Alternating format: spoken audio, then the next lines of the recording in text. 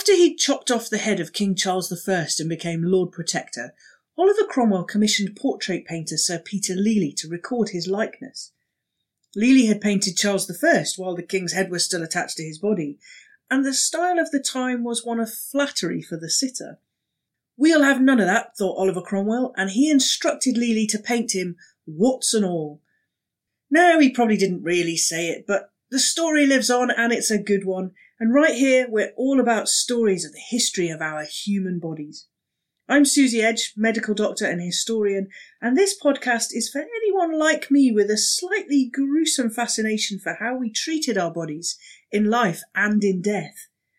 It all started over on TikTok, where we've been witnessing the deaths of kings, coffin openings, missing heads, uses for human body parts.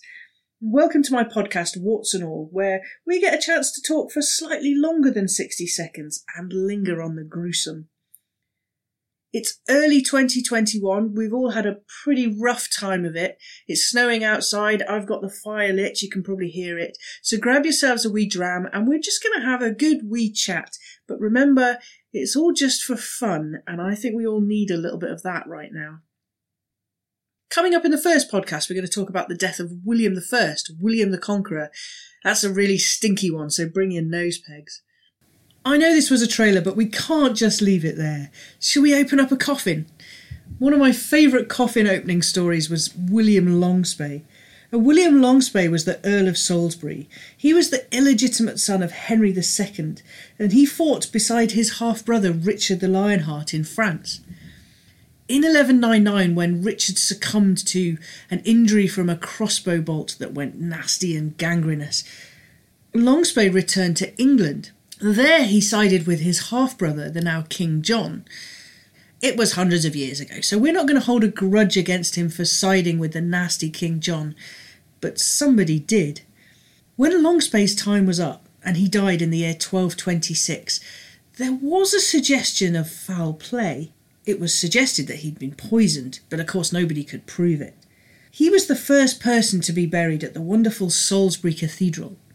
It wasn't the last person to be poisoned in Salisbury. It's got form, that city. In 1791, his tomb was opened up by a chap called Wyatt, and he found the mummified remains of a black rat inside Longspay's skull. The rat was really well preserved, and it was kept. Years later it was analysed, and traces of arsenic were found. But how did Ratty get in there? Longspay was not buried in the ground, but he was interred in a vault in the cathedral. So along comes Ratty Rattus, and he smells something tasty.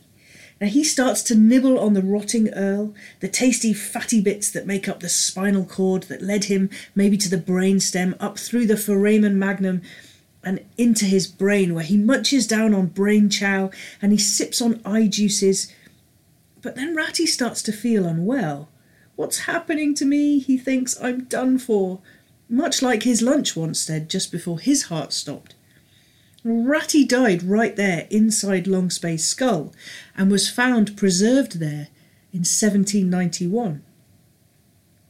Ratty's now on display at the museum in Salisbury.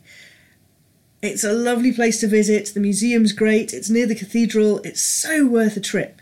Say hi to Ratty for me, but whatever you do, don't lick the rat.